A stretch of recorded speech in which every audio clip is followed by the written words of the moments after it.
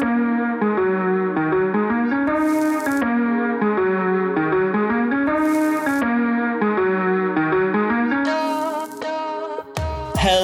everyone out there in podcast land. This is your host of Psych and Sales, David Weiss. And as usual, I'm joined by my amazing co-host, Dr. Erin Weiss. You want to say hi, honey? Hey, everyone. And on this episode of Psych and Sales, we have an awesome guest. He is Jared Robin. He is the co-founder of Rev Genius. All around awesome guy. Really excited to have him on the show. Jared, welcome. Thank you. Excited to be here. So tell us a little bit. Rev Genius needs no introduction in the sales community, but just in case for the stray listener isn't familiar with it, tell us a little bit about the community, why you started it, what's your mission, what you guys are trying to do, and let's start there. Yeah, absolutely. So Rev Genius now is a 10,500 person sales, marketing, and RevOps community. Our purpose is to bring together sales professionals to help them, in a phrase, level up. Now, our mission, educate, empower, and inspire revenue professionals. And we can unpack that later, et cetera. But Galen and myself founded this community because we saw a need, frankly, at the beginning of COVID for a space for all revenue professionals to go and congregate. We saw that there was tons of events happening and tons of fragmentation, like 25 different lanes for different webinars, podcasts, et cetera. Still that way a bit. And initially we thought it would be great to have a single platform to aggregate that. Well, we ended up building a community around that and realizing that the power was in the community, not in the aggregation of events per se. And moved everyone to Rev Genius and haven't looked back. And as I said, mission, educate, empower, and inspire revenue professionals. That's a big thing. There wasn't a space that felt truly inclusive, diverse, equitable. Like there was other communities, sure. But it felt like there was nothing that was truly empathetic to the salesperson, the marketing person, the RevOps person, and their plight. Like, we're in one of the most competitive, high stress potential spaces. And you need to just like this podcast addresses folks in an empathetic way and understands and gets to the root of it. We realized that people needed a separate place to go from their work where they might have had toxic environments or difficult environments or a place to ask other questions. And we felt that there was an opening to create our own that allowed everyone in, that supported everybody, et cetera. So hence Rev Genius was found. I love that, man. I have often said that sales is the highest paying profession with the lowest barrier of entry. So you'll have all these people coming into sales to make lots of money and all these companies willing to give them an entry level opportunity, but then they don't invest in them. They don't train them. They treat them as a number. They churn and burn them in a year. And many of us are often on an island because even though they say sales is a team sport, it's often not treated as that within organizations. It's very much a competitive sink or swim. And I remember like my first job out of school, I failed and I almost hung up the mic. I almost never did sales again because I had a company that gave great product training, no sales training, and I burnt out. So, I mean, if there was a community like this where I could have learned from other people and had, folks there that had my back or that could, lift me up on bad days, I probably wouldn't, I may not have quit that job or things may have been different. And I'm glad I stuck with sales, but not everybody does. And not everybody does it continues in a happy way. So the mission is amazing. I'm so happy that you guys have been doing this. Thank you. And I was part of a little company called Seamless Web that became Grubhub today. And I left after 3 months of cold calling because I was just done with it. Old school phones, not even on my cell phone. It's Salesforce. We're talking 15, 20 years ago. And really going through without that support system. They taught me a pitch. We all said the pitch. We had a 50-person company. We all said the pitch. And as soon as we remember that pitch. Stick to the script. My wife just said, stick to the script. I love it. Right. And then we got on the phones and we did that. And there was no training with anything else. The company did all right. But if I had that other community, I would have learned what I needed to that community and might not have left that great opportunity. I mean, the opportunity was fine. It's just that I didn't have the skills at the time to succeed there, and I wasn't getting it there. And from an internal standpoint, and this could, parlay into what we're going to talk about. Like, I didn't have the validation I needed as my first job out of college to really get into it. And that's a time where you're extremely impressionable and you're extremely fragile, right? Like, you've been handed things all in high school. It's easier to get an A. You just have to follow the rules. College is a little harder because I went to a big college, but now it's the wild, wild west, and you sink or swim based on the team above you. And if you don't have that right away, you're in for a rude awakening. So we're happy to be there for Jared when he was 23 and David at your current age and other people as well. Everybody's in their own situation, right? Depending on their roles. Yeah. It sounds like, even though you're a sales community, that sounds really in line with kind of what we do here, that you're looking at the whole person and not just the sales side of things, and recognizing that more emotional piece, the support, the validation is just so critical to being able to develop a successful and happy career path. Yeah. Couldn't agree more. And one thing outside of that, as I got into my spiritual journey in my 30s, I feel so at home because practicing some like karma, like principles as well, like not just, just the principles of giving that, people are talking about on the LinkedIn's and all of that. And some are doing it. Others are talking about it, not doing it, but we're just doubling down on just giving. Like I call it giving bounce passes, right? Getting somebody a job, getting somebody an interview, a promotion, new skill set, giving really helps the greater good of the whole community as well. So yes, look at the whole person and also encourage a giving atmosphere. So not just, having everybody look out for everybody else as well. Like, how do you scale that? And that right there, I think we've done adequate at. Like I'm content and I'm hard on myself. We've done adequate. Good enough. It's okay. Well, we're both Jewish. We understand like adequate is like, that's a high bar for most people. So like our adequate is like, we did. Oh, we could unpack the Jewish mother and that type of guilt, but I'm not sure if that's this conversation or next. Yeah. I think that if we get to there, now we're getting to the real deep root of a lot of our problems. So, I'm going to stay a little higher. I'm going to get an invoice from your wife if we start going down that route.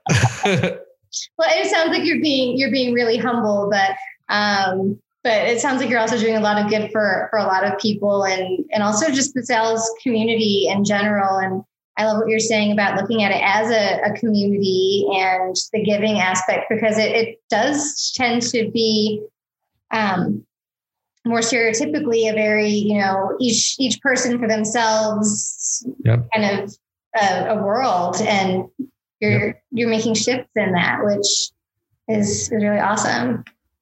I had jobs as recent as 5 years ago where I didn't talk to any of my colleagues. We had a team of like 10 and we might've talked at lunch a little bit. Like we didn't even care. We just sat down or something. And it wasn't even like we were necessarily competing versus each other per se, although there could be that environment. It was just a weird environment. And you get into it a lot. There's 30 flavors of weird, like in sales, like you can have a manager. Oh man, I don't want to go into these anecdotes just in case they're listening, but like that are cutting you down 30 seconds before your first sales call ever. Yeah. Because you logged in 1 minute late to go to meeting because it was your first time using it. Right. Like really setting you up for failure. Yeah. Well, that's what I said after when the gentleman asked me for feedback. I said I had conversations right before an effing client meeting. Can we just like do that? Like that? I said I think I could have did better. I've done better, and I will. But if I may, I don't respond well to that at that point. And if you remove that, and the response after was telling, and this is one flavor of weird. Like, I get your point, but understand mine. Out the door. I'm done. Right. Really, this is day one. Right. Yeah. So that's just one flavor of weird. Another one might be, oh man, you all know, everyone who's listening, feel what your flavor of weird is. I guarantee you could feel one of those flavors. Yeah. There's a lot of, there's a lot forms going of on. toxicity that can permeate the sales community, and just really happy to know that it's not staying that way, and that there's so many professionals out there who are working on helping to make it a healthier and still successful environment. Yeah, I mean, it goes back to what you're doing, is that, and to your point, in sales, we're almost all our own like individual project managers, like heads down on our own like individual projects. And in every other role with an organization, you've got multiple people in that role, and they're working on like one big combined project, or like they'll tap into each other. With us, it's and we're often on our own little islands. And it makes, and I love the fact that you guys started this during COVID, because where we used to have water cooler talk, be able to eat lunch together, go on breaks together, maybe, pull each other aside for happy hours or something. We're now all by ourselves. So it just accelerated that feeling of alone and being on an island. And, you can be proactive and you can reach out to your other colleagues, and we all need to be doing that. But it's not always an easy thing to do. And not everyone's always receptive to that, because they sometimes see you as competition in the number. So I just go back to like kind of, bringing people together to be supportive. It's an awesome mission. I couldn't agree more. And you know what else you said there? Like, we're all in our own silos. I'm reading a book on OKRs. We all know the book. It's Measure What Matters. I'm like, salespeople's OKRs are exactly the same every day, every week, and every month. Everybody else's are changing. But we're the same. I'm like, this is like, it was like an aha moment, like that sales is like a static thing, and you plug and play, and wow, like you could analyze the trickle down of that, right? The whole company, a Rev Genius, an outreach, whatever company it is, could be taking a whole certain direction as a company. And sales is still, this is your number. This is whatever. What's different? You have new clients or you have new whatever, but this is your number. Your number might go up, but I find that fascinating. Here's your book of business. Your number will go up, but go figure it out, and let us know when you close the deals. Tag us in. The anecdote with Intel that they gave in that book that's funny is they said, okay, we're going to make the number double what it should be, what's realistic, because that sounds good. And like, people won't make it. Well, no. And they said, if you make it, you get a trip for two to Tahiti. Yeah. But the one stipulation is everybody on your team needs to make it. So what they did was the numbers were lagging. And then and then what Intel did was they sent Tahiti brochures to their whole sales team, mailed them. And believe it or not, most of the reps ended up making it because of the psychology behind that. I don't know what lesson there is to learn about motivation or whatnot, but like interesting stuff. Way to get your top performers to beat the crap out of everyone else for you. Oh my gosh. That's an interesting dynamic. So anyway, tell us a little bit about your story. Like psych and sales. I know you're really motivated to come on the show. Is there some specific thing in your story, or as it relates to, your personal journey, mental health within our profession, anxiety within our profession, things like that kind of, stands out to you and that you've, gone through, as you've, gone through your kind of sales journey? Yeah, absolutely. Like most of you and the audience's journeys, things aren't always easy. And frankly, often they never are. Right. I want to say I had the typical divorced parent childhood, but like I pushed through a lot of things. I don't know if you want to say with ego or blinders, they're one and the same. And eventually like at FedEx early on, I was able, even though I started maybe like 4th out of 10 on my team, I ended up being number one in the country, like a triumph of will, if you will. And that's what, that's a typical like sales anecdote, right? Like, oh, keep trying harder, do this. I got it. I decided I wanted a new challenge. I wanted to go to tech and an early stage seed round startup. And I was selling, the product wasn't working at the time, or at least early on. And I realized that for the first time in my life, I might not be in control of if I failed or not. And little did I know, like my whole life, like you're in control of much more than you think, and a lot less, that whole dynamic. At the same time. And frankly, I imploded. Like I always had ticks and stuff, but I was always able to like blinders past them, right? And bury it deep. And eventually the piper came to get its wages from me, right? Like, karma came to equal out. And I got into a period of about a week where my heart was racing from morning to night, and night never started. I might've slept 2 hours a day, and my heart was racing in the middle. And then I got to the point where I was extremely nostalgic, not knowing why, listening to punk rock and like crying from my like high school days. And mind you, audience, I was about 30 years old at the time, like full disclosure, all of this, give or take a few months. And now all of a sudden I'm sleeping with the lights on as a 30-year-old, like scared I'm not going to make it, scared I'm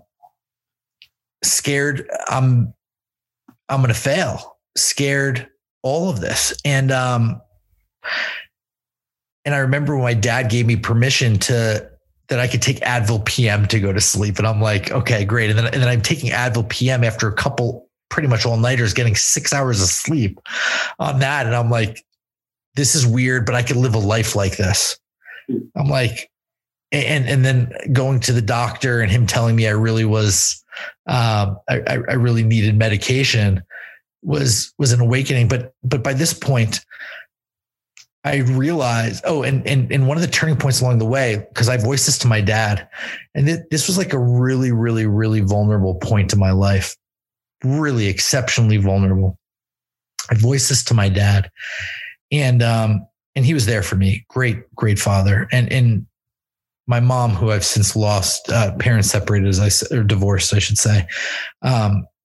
She's great. She's supportive, but my dad really, really got it at a deep level. And he was there, and he took me to a psychiatrist, I believe, for psychiatrist, I think that he swore by, who I saw or who I might've met before, but that he said really helped him a lot. And I went to her, and heart's racing going, and she's great. She's great. But after I realized very quickly, I said, like, I probably just spent an hour with one of the best people I could have spent the hour with, like all things considered. My dad did me a solid, and he offered to pay for it. He wanted to really support that. But also at the same time, that even if I saw her 10 more times, this was a solo journey. I realized that fast. I said, she's awesome. And my dad had given me this book, and I don't want to plug it. Like I said earlier, The Presence Process by Michael Brown. This for me was a great part of my journey years ago, but I wasn't ready to read it. And I knew she had practiced with him, and I just like kept, peppering questions in. And at this point, I'm reading the beginning of the book, the first 100 pages, as quick as I can. Right. Because I got to get into this 10-week process to fix myself. I'm like getting it in, and I'm like telling the doctor, I'm like, yeah, I'll get the prescription, but I don't need it. I'm reading a book. And he's responding, look at what good that's doing. medical doctor. And the book's telling me like people are going to, I'm like, like I'm seeing messengers and I'm realizing a few things. One, I got to read faster because this book is gonna help me because I don't have an answer outside of learning how to facilitate myself. And I know I need an answer. And I know that answer isn't in an anxiety medicine or an Advil PM. And I can't live my life taking a pill regularly, which doesn't even solve the problem. And I could feel that, right? And like, this wasn't here a year ago. Why is it here now? And all this is here. And oh, by the way, I have a day job. Thank goodness we were remote. Thank goodness, right? Because I could hide a lot of it remotely. And it was an aha. And then I dove in, and 4 nights a week I cried during meditation, heavy on meditation, morning and night, cried. Because I had to, and realized fast and, you know, super vulnerable, telling my parents that I loved them, but like loved them, you know, like the real love, not like, hey, I love you too. Like not the love that everybody gives, like the real stuff. And, oh man, I slept at my dad's place like 3 nights a week because I was too scared to sleep by myself, even though I had a roommate, like lights on, and he was there for me, and it was beautiful. And I remember he was in this rock choir, and I'd see his performances, and he was so touched by that. And that was great. And I remember going to my sister, like my whole family, like really like feeling like what I was going through. My sister asking me to see a movie with her, and during the daytime being so anxious through the whole movie still, but like, let's get this in and meditate today, meditate tonight, no alcohol, no drugs, marijuana, whatever, nothing. And then eventually I'm sleeping 7 hours a night and telling my parents I love them. Eventually I'm imprinting my mom back. She finds out she has cancer. It's been in her body 10 years. I'm giving her the love. Oh, wow. And I realized that this is from me because I went to the doctor and he said it was so and so big. I said, how big does it grow per year? Quick math, even a salesperson could do. And I'm like, that's been in your body 10 years. Why'd it come out now? And I truly believe it was because I was imprinting her back with, like, you know, the missing part of the form that we all had, right? Like the generations that I don't want to say I solved, but I integrated well enough to come back, and kept going through the process. And I just remember, like, there's this one chapter where you go into hot water, and then after you're supposed to breathe, and I'm like, oh my gosh, anything could happen. Because if you're in hot water, and I went to my dad's hot tub, he has one in New Jersey, and the most beautiful thing happened, and I'm crying like 4 days a week, whatever. I called meditation time, cry time. And I'm like, here we go to cry. In the beginning, it was scary to go to cry time. And then at the end, it was kind of like funny. It's like, oh, let's go to cry time. And it was all super real. And then after the hot tub, I'm like, what's the worst that could happen? I could probably throw up, because I'm like really getting deep, because I needed to, because I didn't want to live that other life that I was going towards. Thank you, sales, for triggering it. So let's be real. It wasn't sales, but that was the surface level trigger. And I thought I could throw up. And what ended up happening was I started smiling, and I'm like, what? And I started laughing like a kid that was newly bored. And I'm like, this is so effing cool. And then I got out of it. And at the end, it had such a profound effect on me. I started writing a letter to the author, thanking him. And then, and I'm like, what am I doing? And I changed the two to my mom and my dad and sent the email to them, thanking them. So that was the beginning. That was what happened. That's what I did with it. And full disclosure, I tried that program one time before unsuccessfully. My ego won out. And what's even harder, when the only way you could fail at it is not finishing, because your ego wins, you're going to have a million reasons. So now I had as if my ego didn't have enough power before, like it had extra power and all that as the ego of a salesperson. Right. So that was the big turning point. And at that point, I realized I reprioritized everything and really set my path for doing what I love, kept doing that along the way and helping others. Thanks for listening. Yeah. Wow. That sounds like it was really intense. And I mean, you're telling a story that, we've heard so many times from so many salespeople about just stuffing and powering through until finally it breaks out. And now you're focusing on this, or you're faced with, this like crisis, right? It's a crisis in your life. It's a crisis with your mental health. And, you went and you found solutions, and good for you for sticking with that. I think it would be so hard. A lot of people would say, I'm crying all the time. This is making me worse.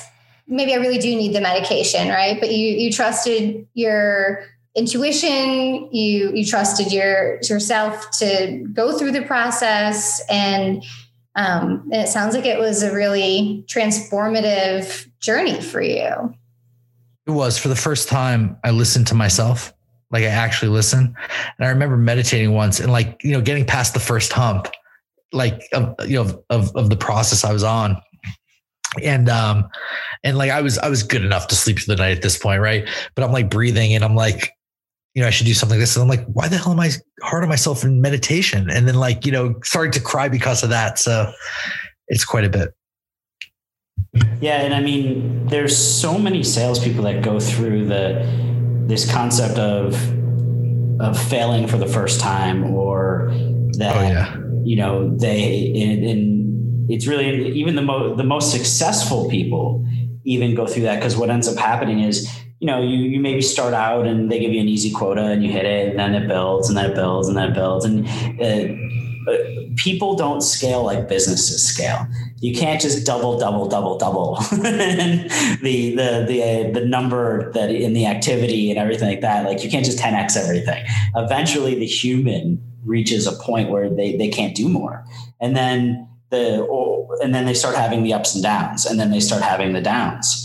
And then they start questioning themselves, like, man, maybe I'm not good enough, right, or maybe I'm not as good as I thought I was, or I can't do this. And then they stuff that down and just keep going. And then it just, to your point, it keeps spiraling. So I think, your story is unique to you, but the theme is a common one.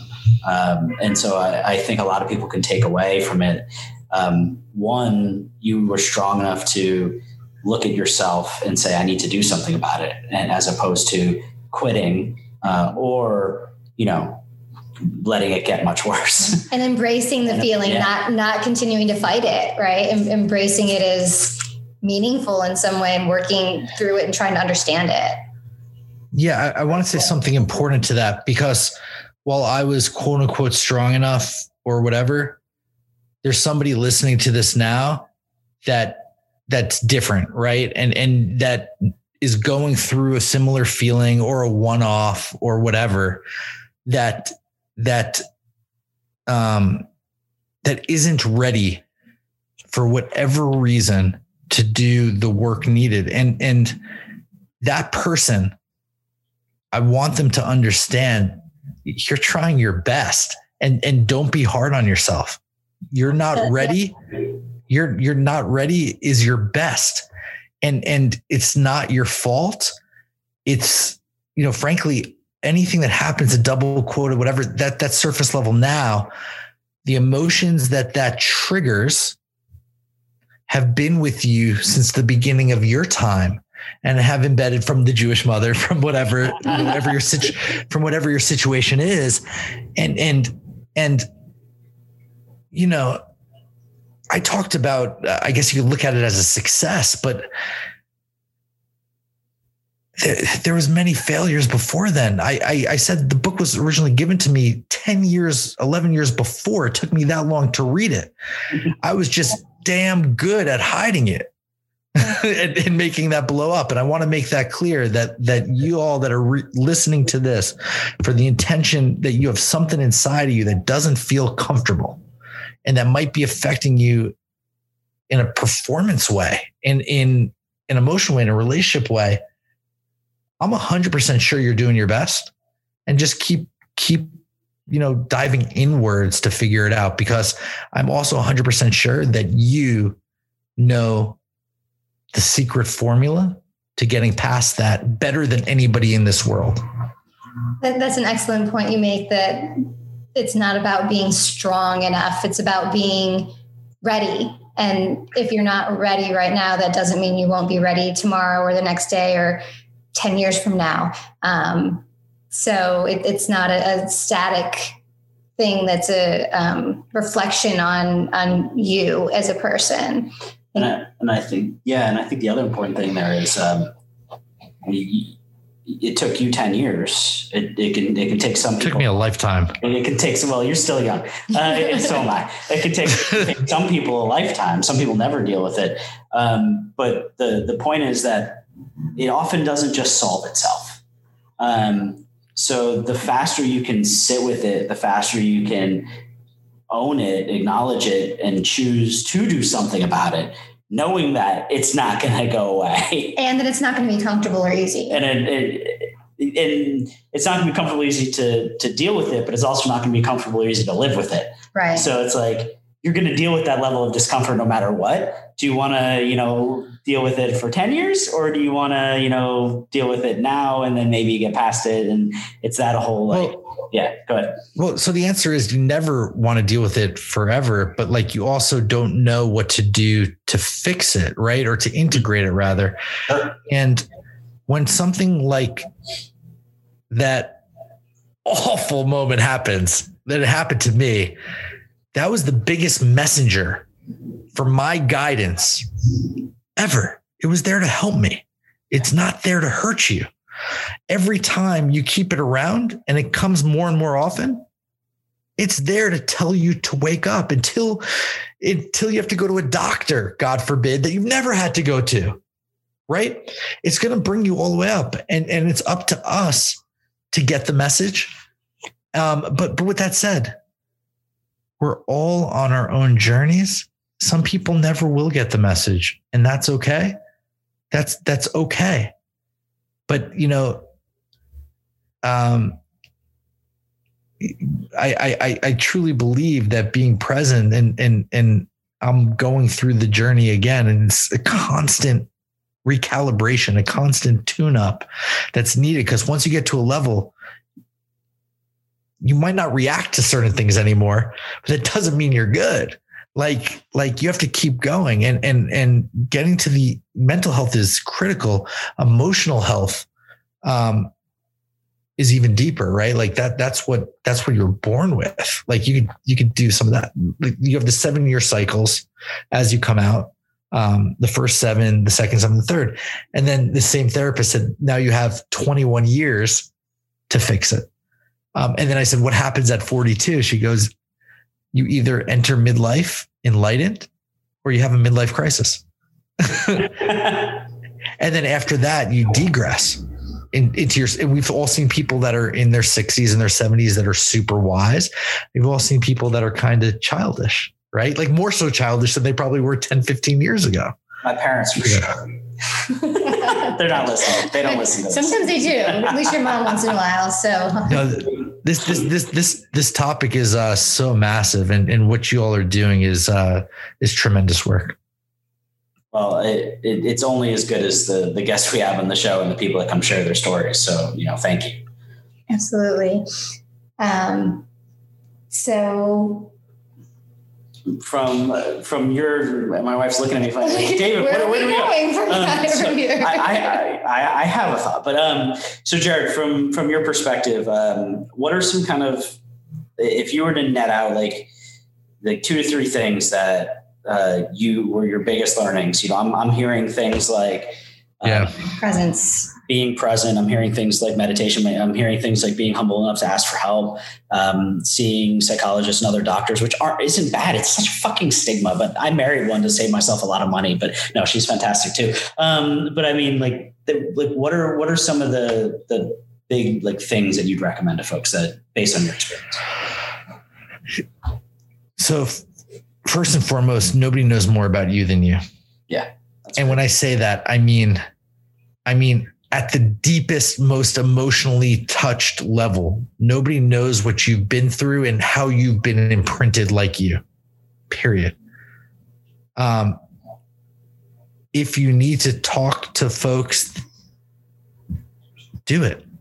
Please do it. Do what you think is best to try to get there. What I found is one way to skin a cat. I do believe what's interesting about meditation, and the funny thing is when you suggest meditation, you know what happens? Salespeople will say, "Oh, I can't meditate." And then somebody else will suggest headspace. And somebody else will suggest this and that, where they're really just getting further away. The irony is not lost. They're not really meditating. They're checking a box on the optics panel. Don't check that box. Meditation is a solo practice, not one with an app, an electronic, or anything with you. You're by yourself in a dark room and you're quiet and you're breathing. Yeah. Also, that's important. By the way, you do that when you sleep every night, so you can't meditate. So it's that fucking thing. Well, you're aware. You're awake and you're aware. You're awake and you're aware. But you can be still and you can deep breathe in a dark room. You are capable of those activities. Well, and meditation isn't about it's not about clearing your mind. It's not about being calm. It's about being present in the moment with whatever is happening in the moment. And if that means that you're getting distracted and you're noticing that and you're bringing your attention back, you're still being mindful. It's still meditation. Well said. Yeah. Well said. And where I started my meditation journey was 30 seconds at a time. Like that's cool. 30 seconds builds to a minute builds to 2 builds to 4. Like it just the act of deep breathing and being mindful and focused, like even doing that for very short periods of time can make a huge difference. David, in the audience, you know what's crazy? If you start with 15 and you try to do it and you feel any discomfort in the middle, right? And you keep doing it, what happens to you at that moment that you're pushing through is breakthrough shit. Oh yeah. Okay. Is breakthrough shit. Like that's when you cry. Like I remember first time ever meditating. I'm here. I'm like 7 minutes through. I'm like, I got this. Good book. Like it. Don't need the 10 weeks. 1 week, I'm done.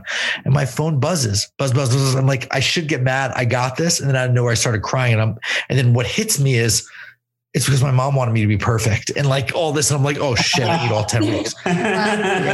So that's real. A couple takeaways as well as breathe. Okay. No one ever died from breathing. I want to make everyone aware of that. Nobody, assuming it's not noxious gases, nobody ever died from breathing. Deep breathing It's very rare. It's very rare. Deep breathing done right works faster than Xanax, by the way. Yeah. Okay. Down. But when humans get scared, they pause. When dogs get scared, they pant faster. Dogs are more present than humans. What does that tell us? Like, come on, just connect your breaths throughout the whole day. And if you find yourself pausing, that's a surefire sign that you're not present. You're not present if you're pausing, because we need breaths to keep going. Also, the final point is you're going to have so many mysteries you have no idea about, even of yourself, like that you need to like get to the dark canals of your being to find like, oh, that did happen. Like, wow. Okay. You don't need all the answers at the surface level. That is cool. It is more important to ask the question than to know the answer. Because if you ask the question and keep asking questions that you want to know and you meditate on it, the answers come. How do you know the answers come? You'll know. You'll know. Like you're going to feel a sensation. Anyway, and then when you feel that sensation and the room is lighter, that's present. And I haven't had coffee in a few days. I haven't even had caffeine as drug. So if I sound kind of out there to anybody, I'm actually clearer than probably even a caffeine drinker. That's awesome, man. Well, and I can tell you that I do meditation on my own, but the times I've actually paid someone to go through like meditative exercises with me, like the concept you're saying of being lighter, it's no joke. Like I've gone through, 30-minute to hour-long sessions with folks that have done guided meditation with me, and it sits with me. Like I feel like a better, happier, legit, lighter human for like 3 or 4 days. It's awesome. The thing that probably helped me the most, like had the most impact for a long period of time, was Reiki. Reiki was like freaking game changing for me. And because you take, like, one of the purposes of Reiki is you're taking all the negative energy that you have that you're mindful of, and the Reiki master is literally like channeling it and removing the negative energy from your body. It sounds hokey as hell, folks. It worked. It was crazy. Like I literally felt so different, and it stayed with me. So both have been, awesome practices in my life. So is Reiki where it's a massage practice where I don't know if this is Reiki, but it's something else. If it's not, where you have like tensions built in from like years of whatever, and it just releases that? Or so is that was a chiropractic thing, right? I did some chiropractic stuff, but Reiki, like, they don't touch you. They don't actually touch you, or it's very light. And it's more wild. They are, I think it is a light touch, but it's very certain chakra points on your body. And one of the things they ask you to do is to think about certain memories, certain experiences, certain themes in your life. They ask you to deep breathe, channel those while they like have a bell and incense and things like that. And you're almost trying to like, imagine taking all your negative thoughts, put them in a ball, and then having someone like touch the point where they are, and like it just like leaves you. Like that's what Reiki at least did for me, and what it does for others. It's really interesting stuff. Does it come back ever, or the thoughts are gone forever? It's not necessarily that the thoughts are gone, but like for me, or the emotions. Yeah. The emotional tie to them is gone. That's phenomenal. It's really interesting stuff. So, and I'm not, trust me, I promise I'm a skeptic. I wasn't a believer when my buddy suggested it. I did it. I was like, holy shit, that worked. So yeah. Talk about being a skeptic, being of the Jewish faith, everything. The book I read, there was like a Bible passage in there, like as I'm reading the beginning, and I'm like, Dad, is this like a biblical like cult thing? And he just wrote back a one-liner. I don't know if can I swear on this? Yes, have you not noticed? Oh, so he wrote back. Now I'm asking at the end. He wrote back a one-liner. Just read the fucking book, and it was like, one of these one-liners. It was just read when you get that one-liner from somebody you trust, like at a deep level, it puts you at such ease. I'm like, okay, I'll read all about Matthew 4, whatever. Like, I'm in, done. Skepticism out. Let's do this.